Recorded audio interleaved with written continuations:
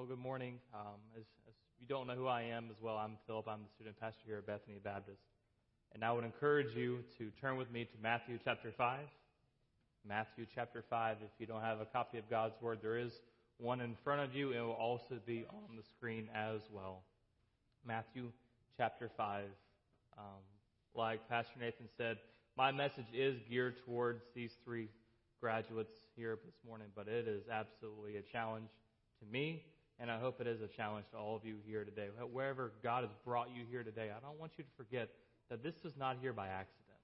God has brought you here this morning to hear His Word, and so I hope you're challenged by it. So would you please, if you're able to stand and read the honor of God's Word this morning.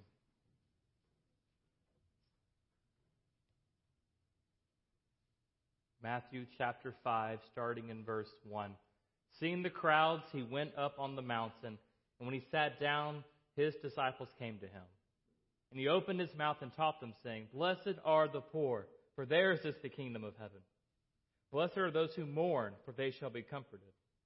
Blessed are the meek, for they shall inherit the earth. Blessed are those who hunger and thirst for righteousness, for they shall be satisfied. Blessed are the merciful, for they shall receive mercy. Blessed are the pure in heart, for they shall see God. Blessed are the peacemakers, for they shall be called sons of God. Blessed are those who are persecuted for the righteousness' sake, for theirs is the kingdom of heaven. Blessed are you when others revile you and persecute you and utter all kinds of evil against you falsely on my account. Rejoice, be glad, for your reward is great in heaven. For so they persecuted the prophets who were before you.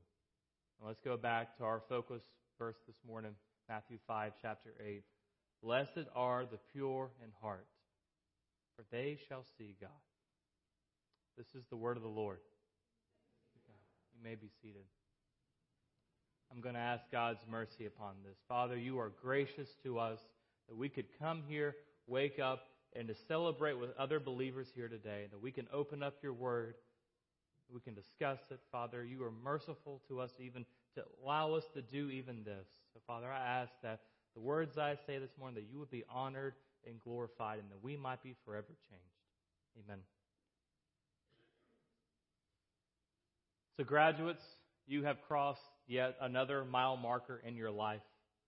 From this point forward, you are no longer considered children. You are considered young adults. By our society standards, you are beginning adulthood. And I know your parents probably still see you in a different light as a much younger version of yourself right now. But unlike this moment for them has probably come too quickly. I know for you, this moment couldn't get here fast enough. But allow them to enjoy you being you for just a few more minutes longer. And I want to talk to you this morning about change itself. See, because up to this point, you have grown up, you have matured in some form or fashion, you have changed in some form or fashion. You're no longer the same person you were when you were in kindergarten, or first grade, sixth grade, or even last year. And if God allows you to live to the ripe old age of 100, you will probably change more than that. But the fact is, I want us to talk about what is lasting change. What is mature change? Because the way we see change sometimes, we see it in a very proactive sense. And that's what I mean by that. Like when you woke up this morning, you changed the way your hair looked. You didn't want to come here this morning looking the way you woke up this morning. So you fixed your hair and make it look nice and whatever way you wanted to look presentable. So you were proactive in that. This afternoon, when your parents have taken all the photos in the world, known to man, and believe me, they're coming and they'll be there, and that's fine. You might even change the way you look on Instagram by just tweaking the photos with some filters on it. You're proactive in those things. I'm not saying that that's a bad thing. But the change I'm talking about this morning is changing coming from your heart. That lasting change, maturing change comes when God changes your heart. When God changes, He makes your heart pure. That's why we can say, blessed are the pure in heart, because that's where change normally comes. That's where lasting change will come. So what do I mean by when Jesus says the word pure here? Because in our context here, pure has a few variety of connotations and glosses and definitions. You might think of the word pure here as purified water. It's free from contamination. Like when we drink water, it has no more bacteria to make us sick anymore. So we think of purification in that way. Or maybe you think of purifying in the sense of your outward appearance. Like you purify, you don't want other people to influence you. You don't want them to influence you in their morality. You want good influences in your life. And so you view purity that way.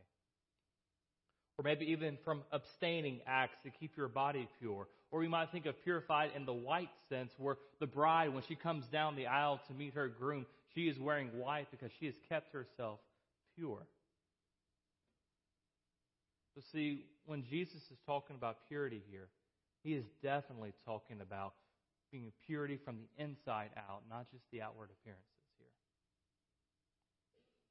And sometimes I wonder, when we think about outward change, when we think about changing ourselves, we think about it in a very proactive way without thinking about what God has already done in our life already.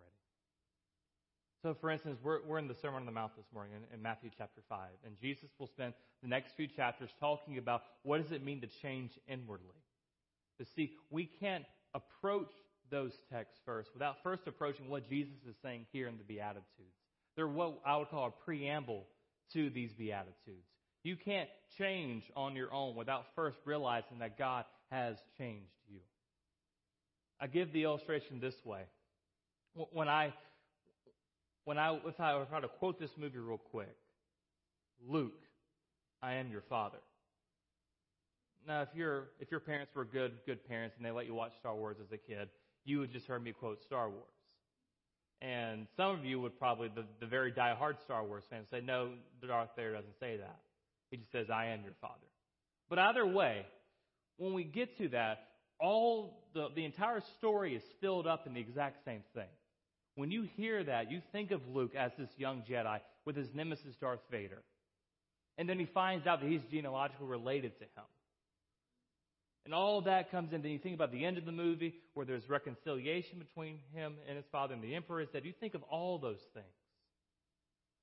The same thing I want you to think about when you think about change. It must start with Jesus, with blessed are the pure in heart, for they shall see God. Blessed are the pure in heart, for they shall see God. What does God mean when he calls us to be pure? What is the intention for him, for us being pure? I want you to look at this verse on the screen. You don't have to turn there, but it's Psalm 24, verses 3 through 4. Who may ascend to the mountain of the Lord? Who may stand in his holy place? The one who has clean hands and a pure heart. See, purity itself in our lives, purity in our hearts, is for the sole purpose of having access to God himself. That it wasn't just enough to be an Israelite, that you have access to God. Now, it's not just enough for us to have parents who are Christians to have access to God. No, you need a clean heart. And even back then, the people of Israel, only one person a year had access to God. And that was the high priest. And he had to cleanse himself. He had to offer sacrifices for his sins to even be in God's presence.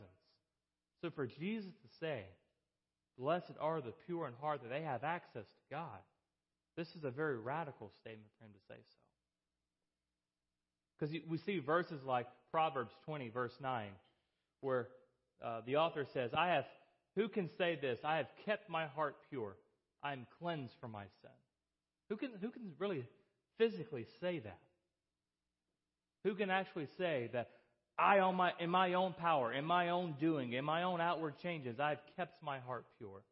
I've cleansed myself from my sin. Who can say that? No one can. And what does Jesus say in the New Testament? He says in Mark chapter 7, verse 14, he says, listen to me, all of you. Nothing that goes into a person from the outside can defile him. But the things that come out of a person, that is what defiles him. See, it's never enough. I hope I'm berating this point very, very clear. That our outward perception can never be changed on our own. Our sinful hearts defile us. And we need to be cleansed. We need to be purified. And only the purification that Jesus offers. Graduates, you've grown up in a society where it is very popular to filter things. And it's very hard to know if things are authentic, things are real, or what's fake and what's not. You want to know what the authentic faith is? Authentic faith is approaching God in your brokenness and desiring to be cleaned so that you can be pure. So you can't be authentic in your faith without a complete dependence upon God Himself. And in a culture where their constant pulse is, the message is, forget about changing. You're perfect the way you are. You need a reminder that you're not perfect yet. You're not perfect yet. Yes, you're more mature today than you were when you were in kindergarten. But that doesn't mean you're perfect now. It never means you'll be perfect. You need Jesus to grow your maturity. He is the one who purifies our hearts, not us. He gets to decide what stays in our heart and what leaves. He is the sole rule and the founder of our faith. And I ask you the question, do your actions align with the thoughts of your heart?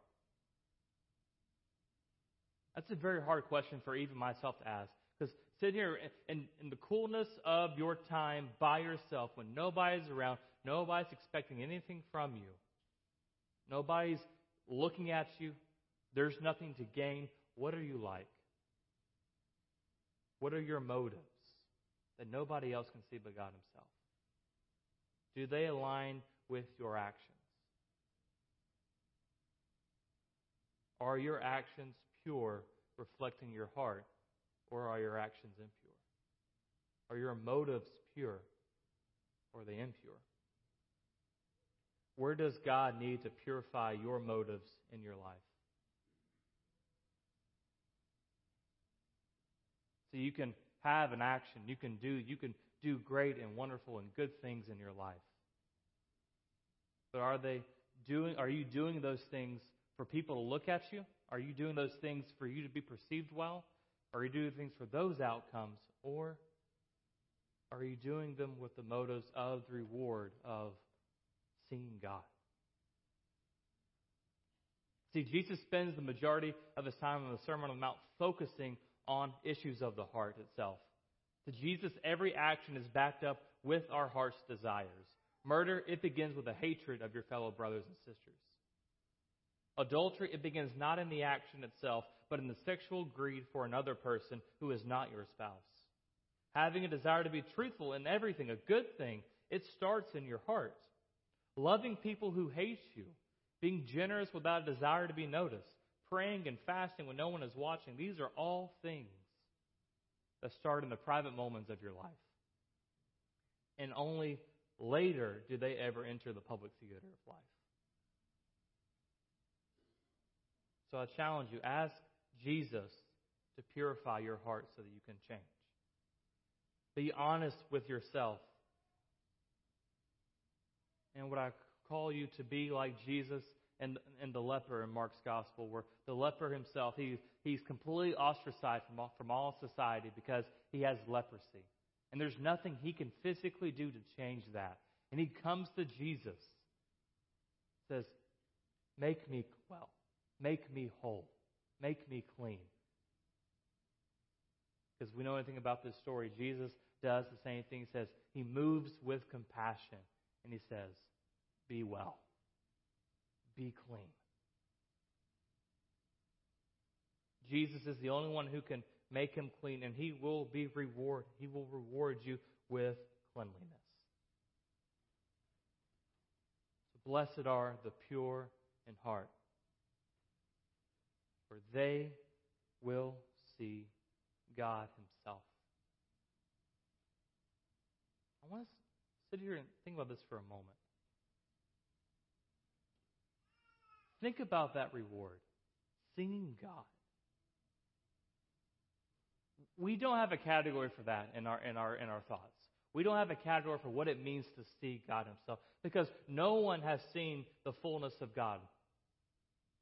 Moses, the great prophet and the writer of many books in the Old Testament, was asked God, "Can I see you? Show me your glory." And what does God respond? He says, "You can't look upon me and live." No one can see God and live because of our sinfulness, of our wickedness, of where our heart reveals about us. No one can see God. So think of when Jesus says this. Blessed are the pure in heart, for they shall see God. He is making an audacious statement here that a person like you and me, that we can see Him. We can be with Him. We can have fellowship with Him. It goes back to Adam and Eve in the creation when God came in the very beginning and He would walk with Adam and Eve. He would talk with them. He would have a relationship with them. That's restoration. We don't have a category for that in our society. We can't begin to think, when we think about eternity, when we think about heaven, we have a few categories. Okay, there's no more sin. There's no more pain. There's no more sorrow. There's no more evil. But we can't even comprehend even that portion of it. To add on the other category of being able to see God Himself, we have no category for that. We don't know what that will look like. We can look at it, but we are promised that. Look at Revelation chapter 22 with me real quick. It says this in verse 3, "The throne of God of the Lamb will be in the city, and His servants will worship Him." This is the end after Jesus has made everything right. And He says this in verse 4, "They will see His face, and His name will be on their foreheads." They are His. They are His possession. This is a reward. When we think about rewards, when we think about the purpose of change itself, do we think about the sole purpose of changing ourselves, the sole purpose of God purifying us is so that we can be with Him one day? It's not to please your friends. It's not to please your future spouse. It's not to please your parents. It's not to please your teammates. It's not to please your teachers. It's not to please your professors. It's not to please your coaches. It's not to please your people that you might be working for one day. No, the sole purpose of changing is to be face to face with God.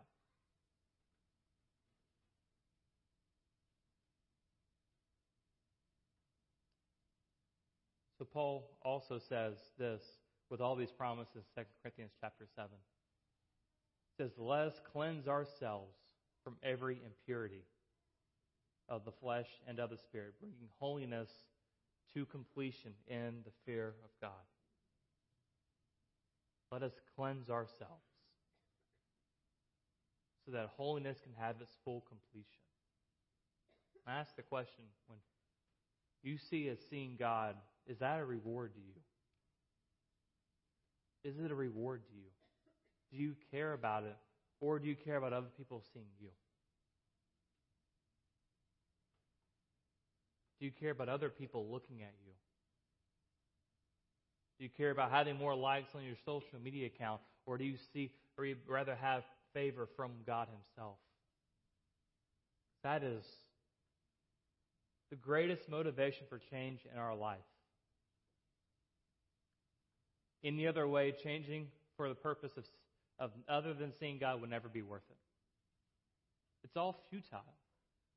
Changing for your friends, they're not worth changing for.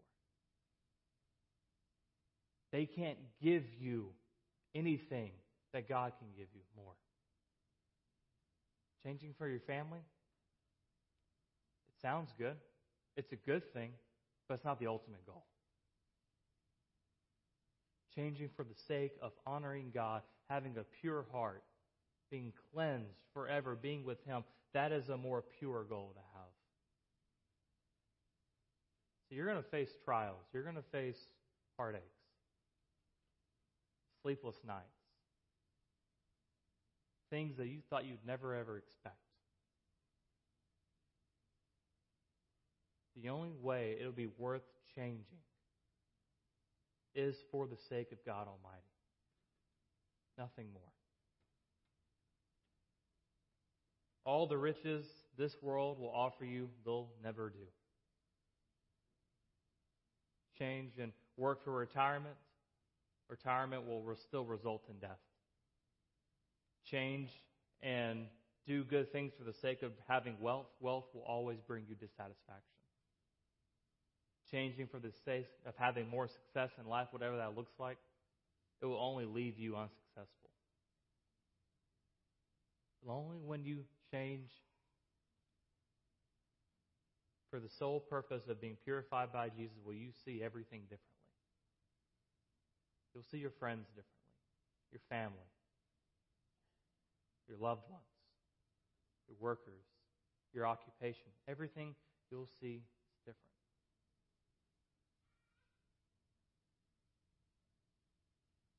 So my question to you again this morning is, why is your heart pure?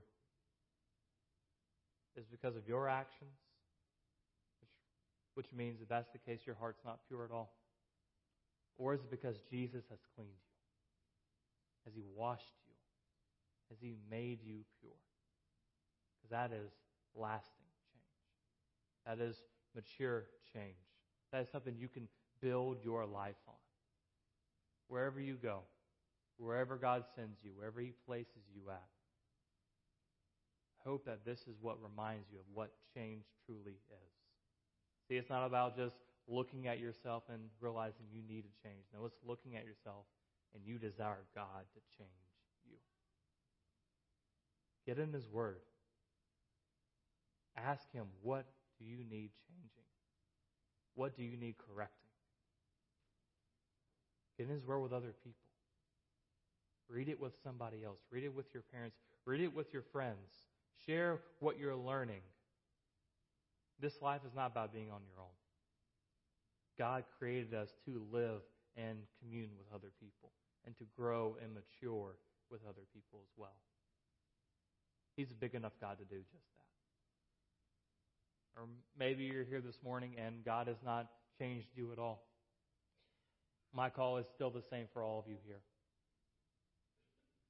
Ask God to give you a pure heart, to cleanse you from all the sins and impurities in your life, and He will come and He will have mercy. He will have compassion on you, and He will change you. I know He will, because He is faithful to the uttermost. Let's pray this morning. Father, You are gracious to us, and we don't deserve it one bit, one iota. But You have given us grace. You have given us mercy. You have given the ones who call out for a pure heart, You have given us purity. And so I ask, I beg, I plead that we will look upon change as starting with You and ending with You, that You are the author and perfecter of our faith, and we will one day get to see Your face. May that be our motivation. May that be our reward from now and throughout eternity. That blessed are the pure in heart, for they shall see God. Amen.